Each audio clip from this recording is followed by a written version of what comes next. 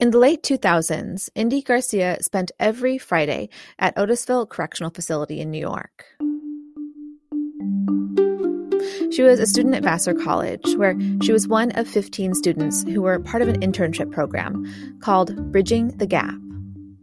Every week, they'd spend the day with incarcerated men who were going to be released soon and wanted to know what the outside was like, how things had changed or stayed the same, and how they might begin to navigate their freedom.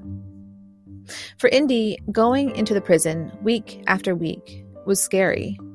She'd had friends and family members absent from her life because they were incarcerated, and choosing to go to a place that she'd always been told to avoid left a pit in her stomach. It was tough every week to go to prison and then have the COs they really looked at me more. I was different. I was always criticized. They were like, "Oh, your shirt's too low," or da da da. And I'm like, I'm wearing the same thing as everyone else. Okay. But after Indy was cleared by the correctional officers and went to the classroom where she met with the incarcerated men, she could finally relax. These men are just were brilliant. They were so much more than the crimes that led them there. We talked about things like what is Facebook and internet and social media, and because some of these men have been incarcerated for decades, and a lot has changed since the 80s when they were first locked up. And so we were talking things like that, but we also talked about racism and sexism and the Black community or misogyny and things like that were also important. So it's kind of we learned from each other. She says the biggest thing she learned is that people are more than their mistakes. It's why she doesn't believe in prisons, and why she thinks that it's so important to understand the root causes of why people commit certain crimes, instead of demonizing or pathologizing symptoms of much deeper societal issues. It's so easy when you hear someone murdered someone, that person's depraved, or that person, should be locked away forever. And I all don't want to minimize or trivialize what it is to be a survivor or have a family member taken away from you from what seems like senseless violence, because that's also very traumatic and unfortunate. But I do think that there's power in understanding.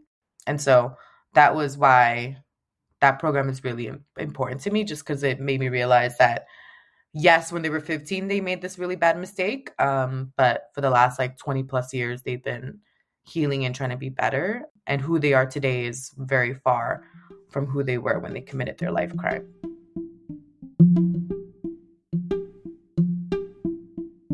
Indy participated in Bridging the Gap during her 4 years in college.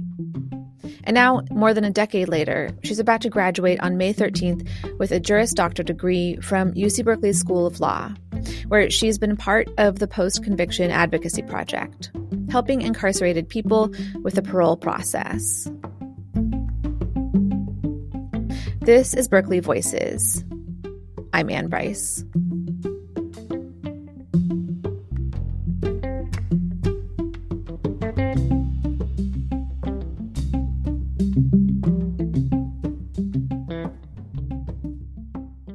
Indy was born in the Dominican Republic and moved to the U.S. when she was 2.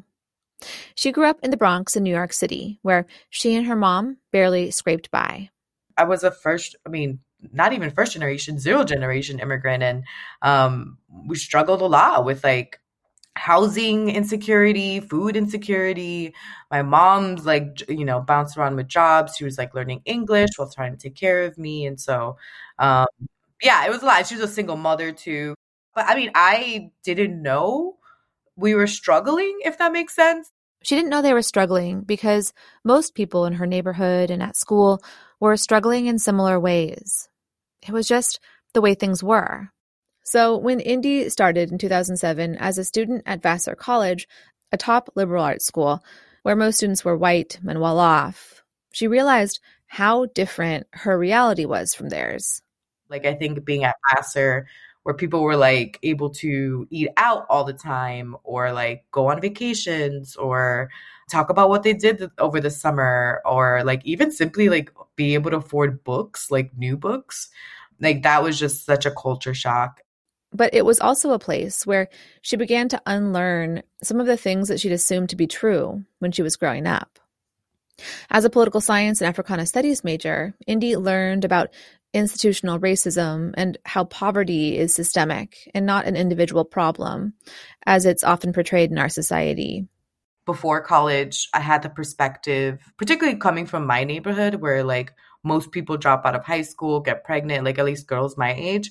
I always felt like, because I was individualizing the struggle, I always felt like if I could do it, like if I could go to college, if I can do my homework, if I can succeed, like why can't you? And I kind of pathologized that behavior. Because again, I was thinking about it individually, and then I took these courses and I realized that like I'm the outlier here, and just because I was able to, because of, luck, or people believing in me or me just working a little harder, like a combination of all those things. That's why I'm here.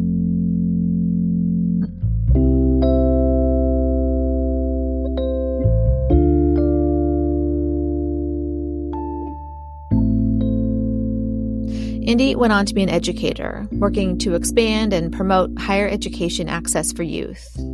She taught creative writing courses to middle school students, and she worked as a kind of college counselor at a few charter schools, among other jobs. And after 10 years in the field, Indy decided to apply to law school, where she would continue her anti-prison and criminal justice work. As a student at Berkeley Law, Indy has been part of the Post-Conviction Advocacy Project, a pro bono program that trains law students to assist incarcerated people in California with the parole process. It's run by the nonprofit Uncommon Law. Since 2019, Indy and 2 other students have represented a man who is sentenced to life in prison at San Quentin State Prison. They represented him at his second parole board hearing, but he was denied. They filed a habeas corpus petition, but that was denied. So now they're gearing up for his next parole board hearing in September. So far, Indy has dedicated nearly 160 hours to her client and is graduating with pro bono honors. After graduation, Indy will begin work in fall 2022 at a civil law firm, where she hopes to do appellate work and general litigation. In 2024, she'll clerk for a year with California District Court Judge Jesus Bernal. She'd also like to work in appellate federal Indian law, inspired by courses she took on the subject with Professor Seth Davis. And it's a very gray area of the law, and it's constantly changing, and it's also super important. It's about like supporting and making sure that the first peoples of this country have sovereignty and autonomy and support from a government that has ruined their lives, honestly. And eventually, Indy plans to go back to policy-focused work in abolition and criminal justice. Her dream would be to work at an organization like the Vera Institute of Justice, a nonprofit dedicated to ending mass incarceration.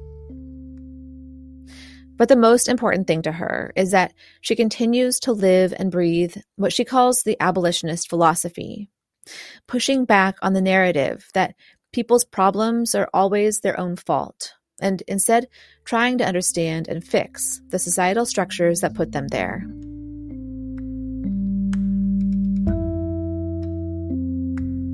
You can learn more about Berkeley Law's Post-Conviction Advocacy Project and about the law school's dedication to pro bono work at law.berkeley.edu. This is Berkeley Voices, a Berkeley News podcast from UC Berkeley's Office of Communications and Public Affairs.